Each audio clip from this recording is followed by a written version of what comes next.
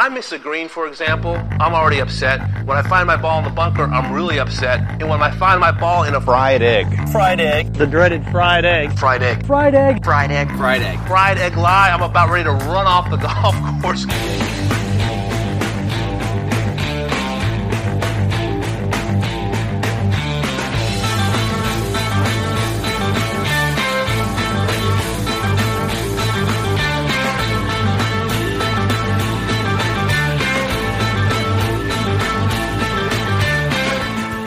Hello and welcome to the Fried Egg Podcast. I'm Garrett Morrison, and today's guest is Jerry Pate.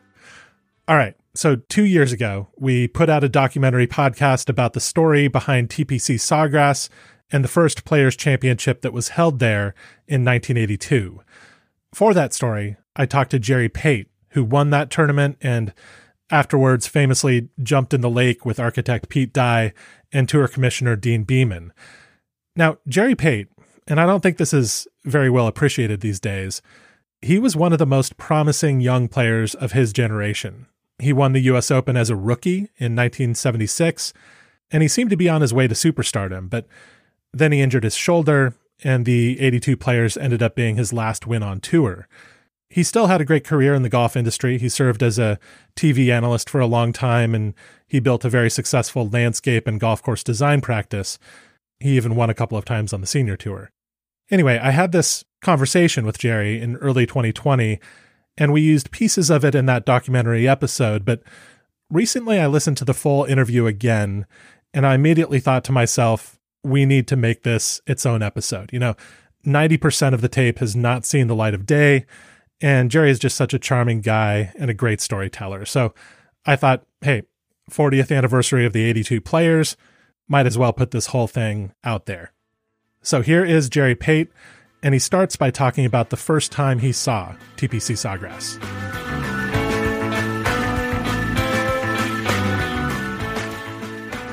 In October or November of 1980, the golf course opened, and they had a preview of the golf course with the American golf sponsors, and my dad was one of the tournament committee guys at the Pensacola Open. He had been the tournament chairman of the Pensacola Open, I guess is what I'm trying to say. And so he was invited to come down and play the grand opening. And I went down and played with Dean Beeman, and he showed me, sort of the tricks of the trade and some of the subtleties of the golf course and where to hit the ball. And he told me, he said, listen, if you'll just follow where I tell you to drive it, he said, you're going to do well. You'll probably win the tournament. So Dean had actually helped me out. And I think I was the only pro on tour that I know of that came and played that grand opening.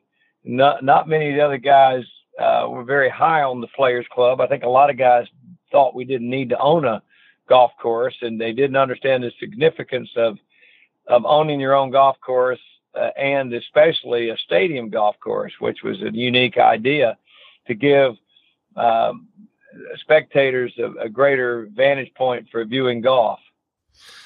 So tell me a little bit more about what Dean Beeman showed you when he was taking you around the golf course. What kinds of things was he pointing out?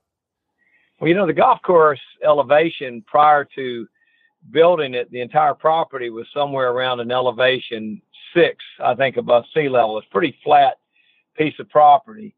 And when it rained, it flooded.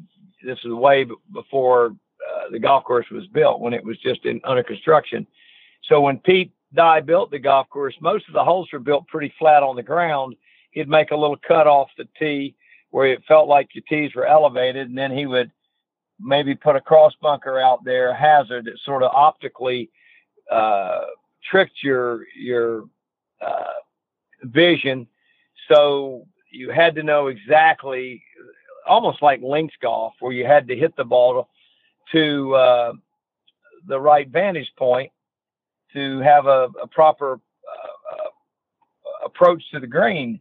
And I think that the advantage of playing with Dean, I can remember holes like even one. One was sort of a deceptive hole. It looked like you wanted to hit it way left, but you could actually go right on one off the tee.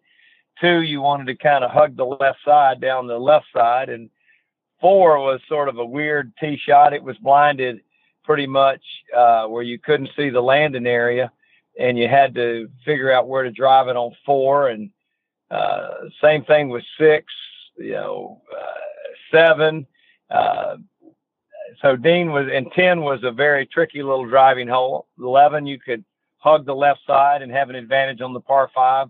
12, the little short 4, you wanted to keep the ball way right to give yourself a better view of the second shot. So there were certain places to drive the ball.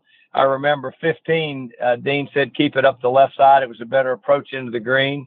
16, you wanted to hug the left side. And of course, 18, you just tried to, 17 hit the green and 18 hit it in the fairway. Mm-hmm.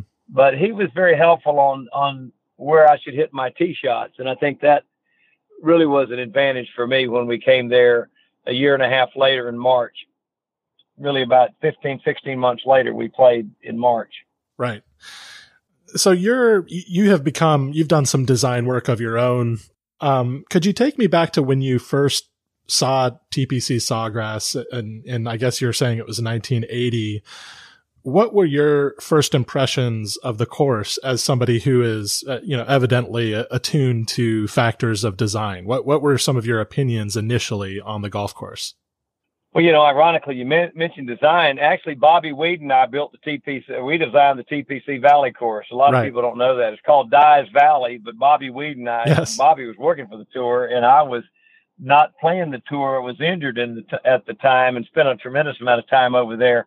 But as far as the Pete Dye golf course, I was fortunate enough to play in 1974. I played the Teeth of the Dog at Casa de Campo.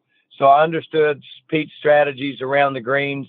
I kind of had an idea of what bunkers that you couldn't hit it into around the greens.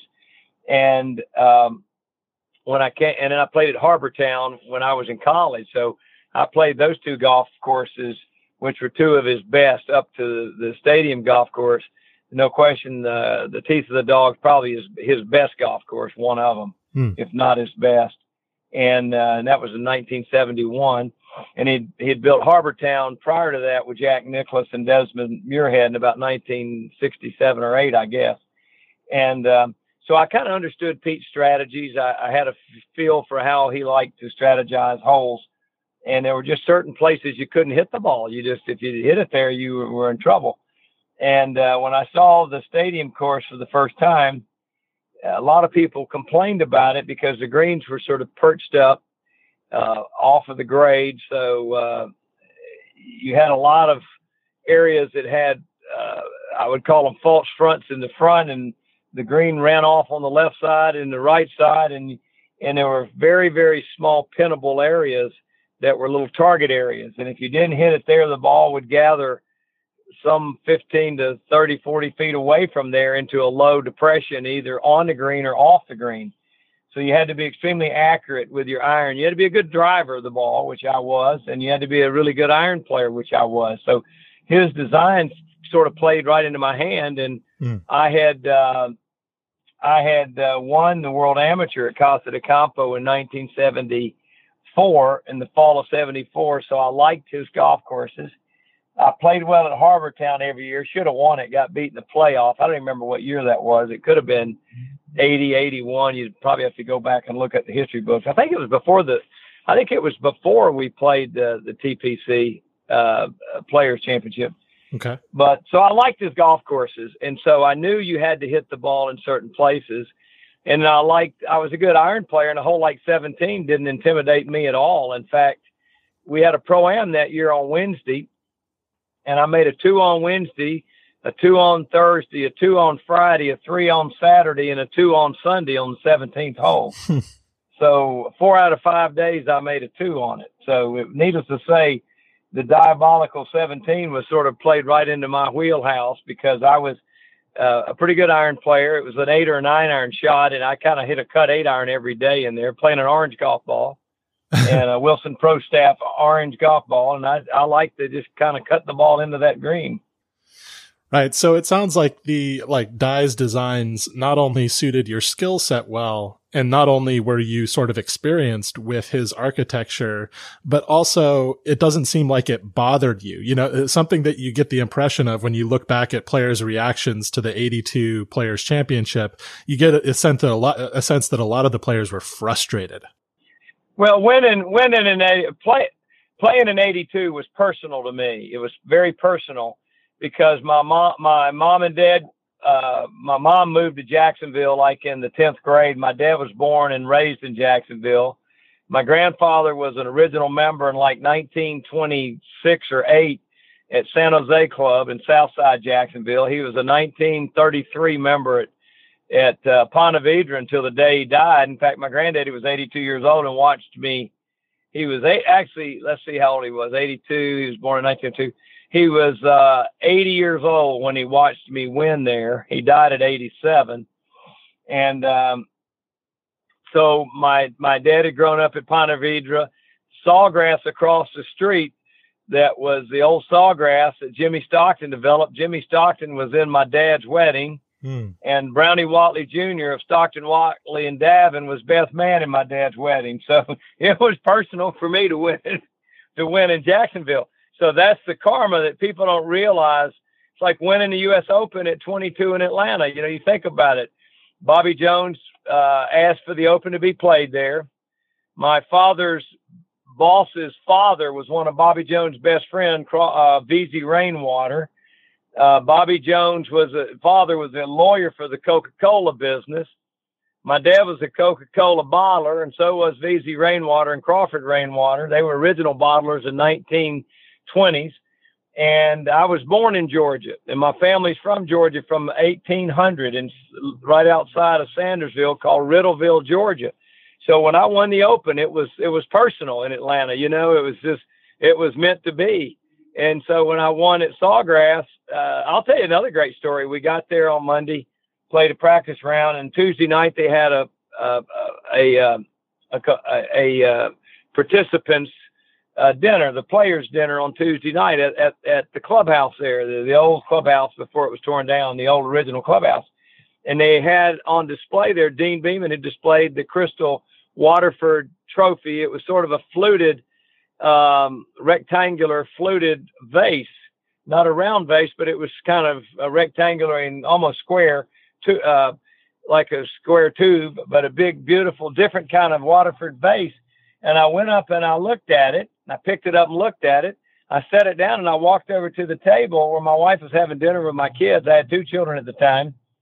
And I told Susie, I said, you need to go look at that vase. She said, why? I said, that's my picture on the vase. She said, what are you talking about? I said, there's an etched golfer putting that Waterford has used someone's silhouette. And that's a picture of me in my same putter, my same stance, the whole 9 yards, exactly the same looking Wilson 8802. And ironically, I won the tournament with that putter. And I said, and I had kind of flipped around between putters. That was the putter I'd won the U.S. Amateur with. And I played with it a little bit on the tour, and I switched on and off. And I said, that is an absolute dead copy of me putting, and it's etched in that trophy. I said, I'm going to win this tournament. I told her that on Tuesday. So that was pretty much, as I said, it was personal with me, and it's almost like destined to happen. And another thing happened on Sunday. Going to I birdied 12. I didn't birdie 11, which is a par 5 you wanted to make birdie on. I missed a putt there, but I did birdie 13, the little short 4, and they've changed the hole now. They put a lake on the left side of it. But I birdied 12, and as you walk back to 13 towards the Marriott Hotel, there was no Marriott Hotel then. It was just nothing but jungle back there. As I walked that long walk back through the bushes, and you know, the golf course was wild and woolly then. It wasn't as naturally managed and manicured it wasn't as manicured today. It was natural with palmettos and just, you know, basically bobcats and rattlesnakes 20 foot off the fairway and armadillos and you name it. It was wild. I mean, it was not the course you know today. So anyway, as I walked back to 13T, I was walking on the cart path and, you know, I just made birdie. So you're kind of walking kind of brisk, and I heard somebody kind of running up behind me, and they grabbed my arm. I turned around. It was Alice Dye. And she looked at me and she said, you've got to win this thing. and you got to throw Pete in the lake. And of course, Pete had been catching an ungodly amount of heat for this golf course because it was the most diabolical. So that day there was nothing on earth. And I mean that not with exaggeration. There was no other course on the earth more difficult and diabolical than that golf course. And Alice, I think, was a little bit worried because Pete was catching a lot of flack in his design career. And of course, Dean Beeman, there was talk in the locker room that by the senior Hall of Famers, just before they were in the Hall of Fame, and I won't mention names. Some of them are dead now. Some are still alive in their 80s. And the talk was they were going to have a coup and fire Dean because we had no business owning a golf course. And it was crazy. And it was competing against some of these famous golfers' design careers. They had their own design careers going. So they're thinking, well, wait a minute. PGA Tour is hiring some outside guy named Pete Dye to design their golf course. Why didn't they hire a player, that's a Hall of Fame player who has their own design company? So that was another controversy. So Alice grabbed me by the arm and said, "You've got to win this thing." She said, "And when you do, I want you to throw Pete in the lake." And I turned around and looked at her just calm as can be. And everybody used to think, when I played, I was cocky. I really wasn't cocky. I just, I knew in my heart I could pull it off. And I said, I'm going to win. So I parred 13, birdied 14. So it put me 2 under on the back nine, and I birdied 17 and 18. And, drove it, hit a great shot on 17, about 15, 18 feet left the hole, made the putt there, and then drove it right in the middle on 18 and hit an orange golf ball about 2 feet from the hole for a gimme birdie, 1.5 feet maybe away. And the rest was history. Then I saw Dean and Judy, and Judy was looking at me. She says, "Oh, you got to throw Dean in the lake too. I know you're going to throw Pete in," because I walked up the 18th fairway and the camera was on me. Little Davy Finch, who worked for CBS, and Trukinian is in the truck. I knew that. And Summerall and Venturi are up on the 18th tower. And all my buddies at CBS were there. And I have no idea what they've said. But as I walked up the 18th fairway, and I'd already jumped in the lake in the summer of '81, and CBS covered that at the Memphis Open. I was playing with Tom Kite and Peter Jacobson. So I walk up the 18th fairway, and Davy Finch says, "You going to jump in the lake?" And I said, "Pete Dye will go for a swim." Now, I didn't even think I was going to go in. I thought I would just throw them both in the lake and that would be it. And then they were out there in the lake. So I threw them both in the lake off the bulkhead, and then I jumped in behind them. But it was kind of one of those deals when I got there that week. I just, was never nervous on any shot. Always felt good about my game. And the irony of it was I played about 3 weeks later at the Masters and got beat a shot. Should have won the Masters. Stadler won it, but I had a really good shot at it.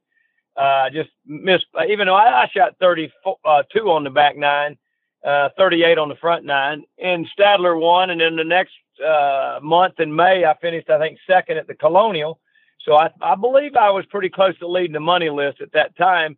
And I was practicing in June for the British Open, and I was hitting some 1-irons in Pensacola on some real hard ground, and a real strong wind had come up, and I was trying to hit the ball low into the wind with a 1-iron, and I hit a shot, and I felt my left shoulder pop, and that was kind of the end of my career for 20 years until I ended up having 5 surgeries, and finally they got it right where I could play on the senior tour.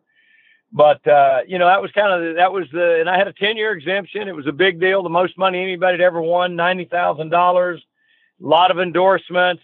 Life was great. I had my own private plane. Jack and Arnold and I were the only 3 players that had a private plane on the tour at that time. And I was 28 and, and pretty big, tall cotton, I guess you could say, for a Southern boy.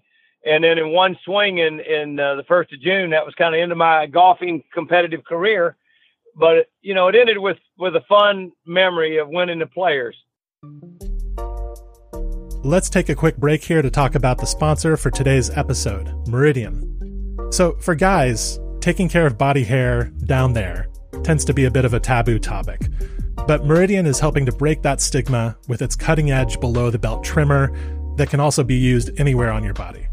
This is a very high-quality trimmer with a 6,000 RPM motor, a flexible ceramic blade, an anti-nick shaving guard, and adjustable guide combs. It's also waterproof, easy to clean, and cordless. You can save on your Meridian trimmer if you bundle it with accessories like replacement blades or a premium travel bag. Basically, Meridian is dedicated to helping you shave worry-free without nicks and cuts, even in the most sensitive areas. And I don't know about you, but avoiding nicks and cuts is my chief priority when it comes to this kind of body care. Meridian definitely has you covered on that front. So visit meridiangrooming.com to get your premium below-the-belt trimmer, and if you use the code FRIEDEGG, you will get a free pair of boxer briefs. These are really nice, sweat-wicking, odor-resistant briefs, and you can get them along with your trimmer at meridiangrooming.com with the code FRIEDEGG. All right, back to the episode. Well, tell me a little more about that 5-iron into 18. I mean, that's an extraordinary shot. You know, you're nervous even today when somebody's hitting a wedge into that green and going at the pin. So take me back to that shot. What was that like? Well, for me to hit that shot's like Ben Crenshaw hitting a 6-foot putt. He's not nervous. Jack Nicklaus isn't nervous on a 6-foot putt. Tom Watson wasn't nervous on a 6-foot putt.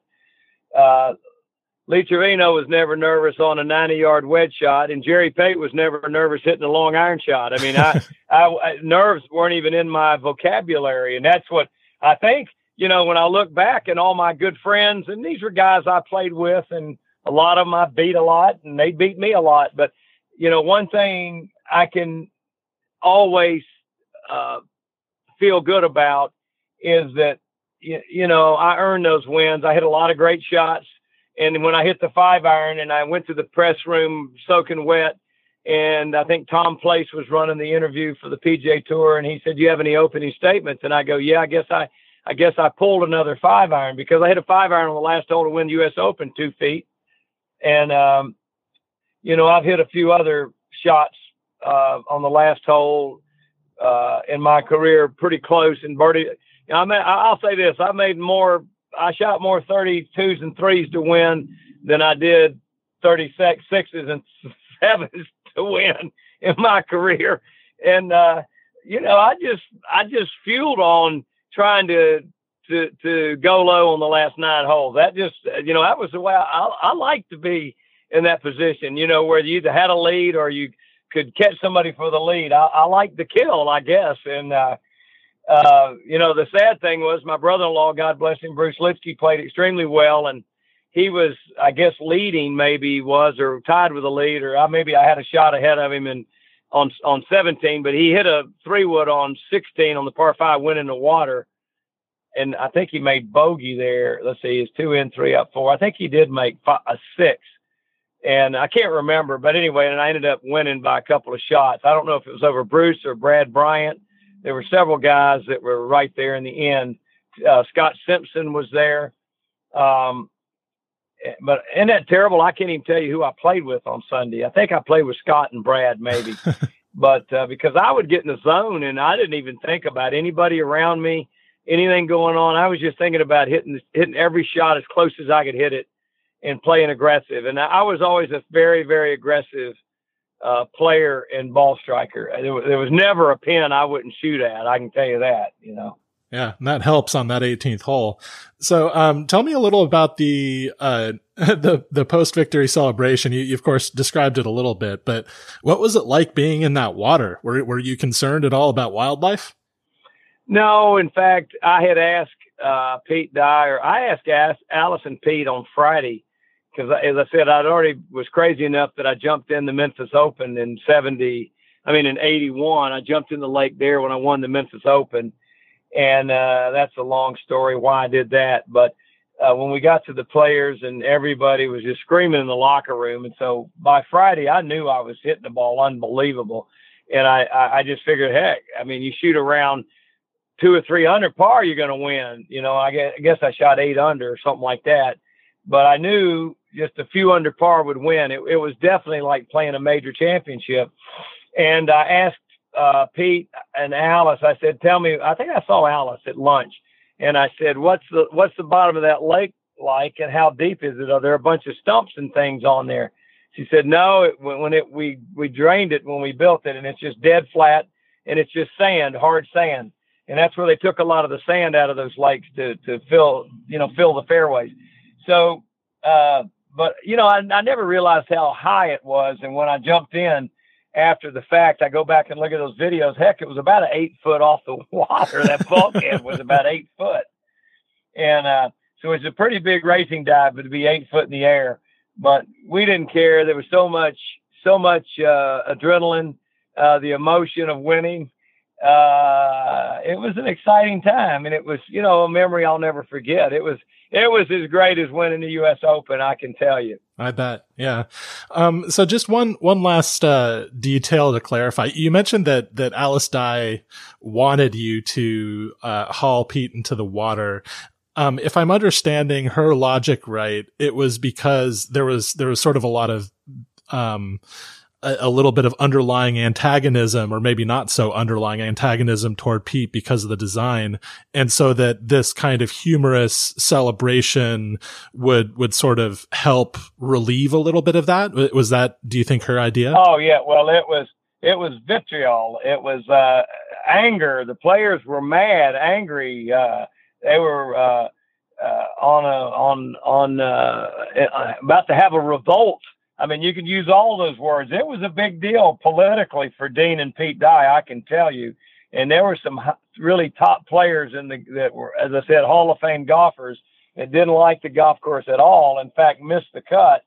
Some of the best players. If you go back and look at that field and see who missed the cut and who was playing, just go back and look at the last 2 or 3 years on the year-end money list, and then look at that field and see who missed the cut. You would be shocked.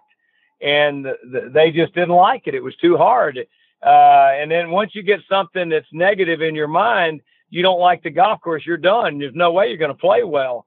And I loved it. I loved every bit of it. I had played it, as I said, in October of 1980, and got to play with Dean Beeman, the guy that created the concept. And Dean was out there every day he was in town, I'm sure, with Pete Dye and Vernon Kelly, looking at the golf course with Alice and Pete, talking about certain strategic things and the little collection areas and the putting areas. And see, Dean had a great short game, so he loved those little collection areas. And then the summer right after the first year of '82, they raised all those bottoms up maybe 2 feet at least. 2 feet's a lot. I mean, 2 feet is like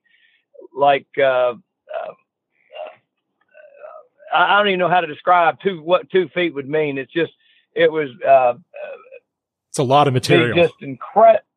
Yeah. And to change the design that much was it's hard to describe. I mean, it's not even the same golf course. It was, I'm telling you, you can ask Dean Beeman, he's still alive, Pete's dead, but you can ask anybody. And Jack Nicklaus made a comment. He said, it's a great course if you like to have to hit a 6-iron and land it on a hood of a Volkswagen and make it stop. And there was only a couple of people could do that. Jack was one of them. And I was a pretty damn good ball striker. I could hit a high cut and make it stop. And that's what you had to do. You had to hit the ball up in the air and spin it with those Bellata balls. And I was, talented enough to do that. It doesn't mean I was better than everybody else. That's just what the course called for. And I was, I was a top 10 player. So heck, I had every reason to win. But, it was really, I'll say it again. It was really destiny. I just knew I was going to win. It wasn't even a thought in my head. I knew it all along. Right. Well, think about this. I met Pete and Alice Dye in 1974, and I had just won the U.S. Amateur in '74. I was totally unknown. Nobody knew who I was. I never played in the state amateur, played in it one time and won it. Did not play in the Florida State Juniors. Was a college golfer at Alabama, third year of college, and Andy Bean convinced me to play in the Florida Amateur. I won it, which invited me to play the World Amateur with Curtis Strange, who was world class. Gary Koch was world class. And George Burns was world class. So I got invited to go to Casa de Campo to this crazy golf course. And lo and behold, it was a crazy guy named Pete Dye. And I met Pete, and I met PB, his son, who was still a good friend of mine, and Alice. So then I played that spring at Hilton Head in in April of, it might have been March. I think it was in April of 75, right around the Masters time, we played at Hilton Head. We could have been before or after in those days. I don't remember, because they've kind of flipped it around over the last 40 years. But anyway, Pete was there at Hilton Head. In fact, he was building a golf course called Long Cove, and I watched Pete build Long Cove. And guys like Bobby Weed actually worked on Long Cove, who was the guy that I worked with to build what's called Dyes Valley. Isn't that crazy? Oh, yeah. So there's a lot of juju, as they say, a lot of good things that went on with that. And the fact that all my grandparents were living in Jacksonville. My mama's father had passed away, but my grandparents were there. And the fact my dad had grown up in Jacksonville with that whole crew of people down at Ponte Vedra. And his father was an original member. My dad was born in 26. And that's about right when my grandfather was about 24 years old. Maybe it was 28, joined San Jose. He was the original member at San Jose, 26 or 28, somewhere around then. And then Ponte Vedra got built in 32 and opened in like 33 or something, 30, 31, 32, 33. And really kind of a crazy story. But my family is, Jacksonville family. So it made it even better that I won in Jacksonville from my parents and my grandparents. And as you know, Pete Dye recently passed away. Alice Dye passed away last year. Overall, how will you remember them? Obviously, you had known them for a very long time. What do you hope people will remember about them? Well, that they were very, very wonderful givers. They had their own style of how they lived and traveled. They were great mentors to people. Pete built 5 golf courses at Casa de Campo. And ironically now, the last 3 years, my company's been involved with those 5 golf courses. We sort of taken on the role to keep the integrity of the aesthetics of the architecture and agronomics there. I go to Casa de Campo. I'm going next week down there. In fact, we go down there a lot.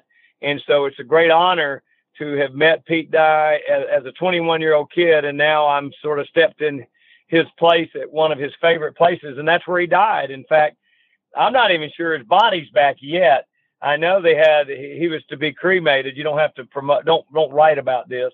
But he was still in the morgue a week or so after he died because they couldn't get him cremated. He was at La Romana at the little hospital, and PB was down there with him. I saw Perry in February at the golf show, the first week of February, and PB left that day. He died and went up to the Bahamas to a project, and Pete died that day. But I've been very, very close with Pete for the last, what's that, 45 years, since 74. So that was 45 years, 46 years. And he was a great mentor for me building golf holes. So I'm very honored to just be able to try to hold the integrity of his great creations at Casa de Campo. That's great. Yeah. And I'm a big fan of Kiva Dunes. Actually, I played there, and I can kind of see the influence. In fact, if I think about Casa de Campo and think about Kiva Dunes, that it seems like you may learn some things from his designs.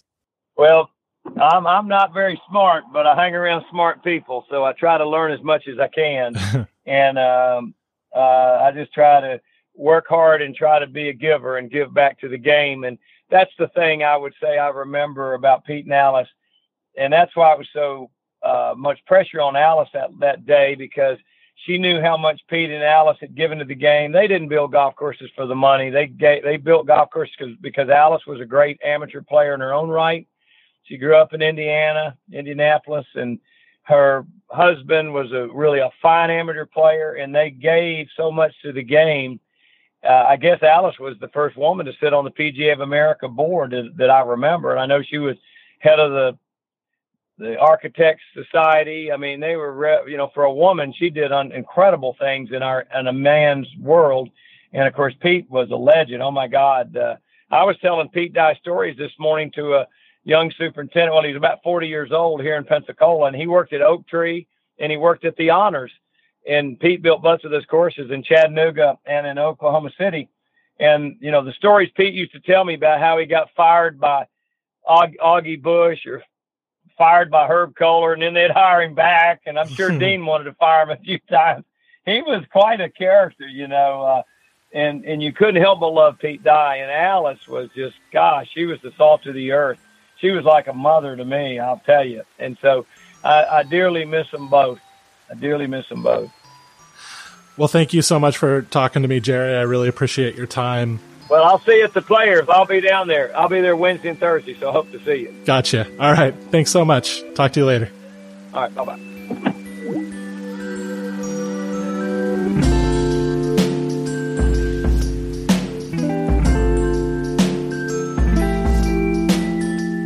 If you've been enjoying the Fried Egg Podcast, please leave a rating and review in iTunes. Those really do help.